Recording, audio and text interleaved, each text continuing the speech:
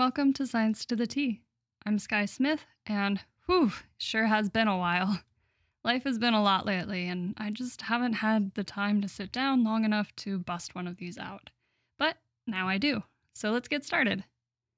This morning, I'm sipping on a random green tea that I found at the store, and it had really pretty packaging. I totally fell for the gimmick, but it's actually pretty good. I put some honey from wisteria flowers in it, and wow, the flavors really burst. So grab your favorite mug, and let's get going. This week's paper was recently published by Beth Hayes and their team in one of the top-tier peer-reviewed journals called Cell. This paper is all about the creepy-crawly parasitic bugs called ticks and how they secrete an enzyme that kills certain bacteria around them. Gross, right? Well, buckle up because there's a lot more gross coming your way. So first, why would I choose a paper about ticks and bacteria anyway? Well, we know that bacteria are really important for our bodies.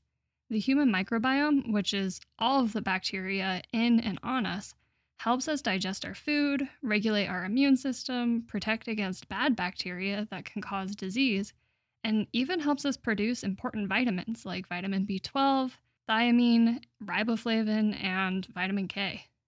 Bacteria have truly shaped the evolution of animal hosts through these interactions, both in a positive and in a negative way.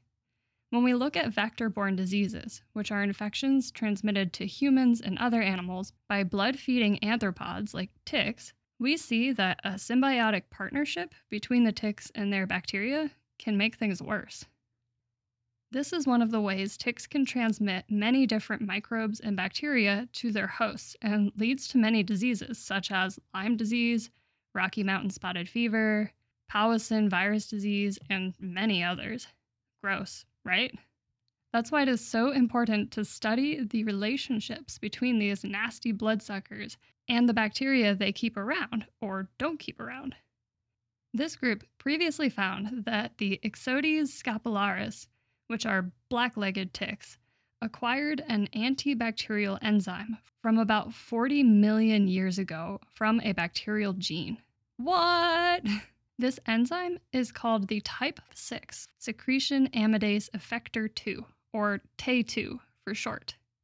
Now, the ticks didn't keep this exact enzyme. Theirs changed a little bit in the past 40 million years to what is now called domesticated amidase effector 2, or DAY2 for short. This DAY2 acts like a toxin to break down the cell walls of bacteria. Evolution is wild. So, in English, what does this mean? Well, the ticks might be able to use this toxin that can kill the bacteria around it, and this might not harm itself or the hosts that it attaches to. So this group wanted to know if DAY2 does just that. First, the researchers compared the structure of DAY2 to TAY2 and found that while they were pretty similar, these two toxins are different in a few spots. These spots could potentially make DAY2 have more effects on the cell walls of bacteria compared to TAY2, or be able to target a broader number of bacteria than TAY2. So they went straight to testing this hypothesis. The researchers next took DAY2 and tested its ability to kill off bacteria commonly found on human skin. Why would this be important? Well, in theory, it would kill off bacteria that could be harmful for the tick and limit their ability to attach to your skin. Ugh, gross. They found that DAY2 was indeed able to kill a wider range of bacteria, including bacteria normally found on human skin.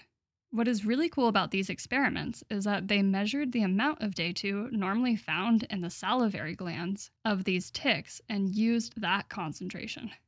This is cool because they used an amount of DAY2 that would normally be used by the ticks, not some ridiculously concentrated amount of DAY2 like a lot of people end up doing in their studies.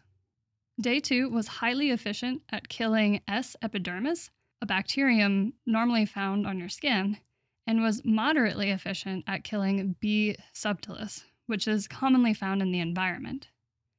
These differences led the researchers to hypothesize that skin bacteria, which are frequently encountered by feeding ticks, are actually targeted by DAY2. Wild, right? This toxin changed with the evolution of the tick to better fight off bacteria found on its host. So cool. Next, the researchers wanted to know just how the ticks were using this toxin. Were they able to produce more, or was this a one-time deal? Now, we know that ticks can secrete many different things, such as antimicrobial molecules or host modulating effectors to the bite sites to make sure that they get to finish their meals. But what about day 2? The researchers discovered that day 2 is not only found in the salivary glands of ticks, but it is transferred via the tick's saliva to the host bite site, in this case on mice, and they produce more as they feed. This means that once the tick bites a host, which were mice in this study, they not only secrete day 2, but they produce more as they fill up with blood. This is probably to make sure they get to finish their meal. Yuck. Ugh. After this, the researchers wanted to know if disrupting day 2 could stop the ticks from killing off the bacteria on hosts. That is good science right there. They think that it kills the bacteria, but they want to double check to make sure that it isn't actually something else doing that instead. The researchers performed what is called a knockdown of day 2. This makes the ticks have a lot less day 2 than normal. They also injected the mouse host with an antibody against day 2 that blocks off any of the day 2 that the ticks already had in their system before the knockdown. They next allowed the ticks to feed on the mouse host for 3 days. After 3 days, they removed the ticks and measured a few things. They measured the amount of host-related bacteria in the ticks and their size and weight.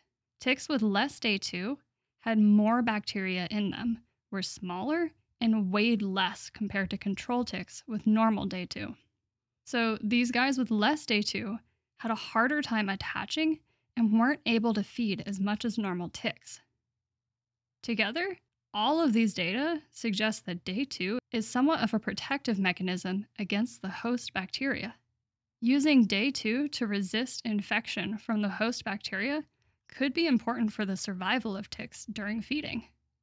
But is this true? In the final experiments of this paper, the researchers injected ticks with S. epidermis that is normally found on human skin. Now, they injected this bacteria directly into the guts of ticks because day 2 is also present there normally and probably fights off infection there as well. They then measured the amount of this bacteria 4 hours after injection and found that ticks with less day 2 had way more of S. epidermis in them. Not only that, but 30 hours after injection, over 60% of the ticks with less day 2 were dead. This was a huge difference compared to the control, where only about 20% had died. Isn't that wild? This one little toxin is so important for tick feeding and health. So there you have it. Ticks, which are known to carry many diseases that are harmful to humans, are also vulnerable to infection by bacteria found on us. Yay! Thank you for listening to Science to the T. You can submit topic requests to sciencetotheT@gmail.com or through direct message on Instagram @sciencetotheT. Please rate or comment to help make this the best learning experience possible. Tune in next week for another T-rific episode.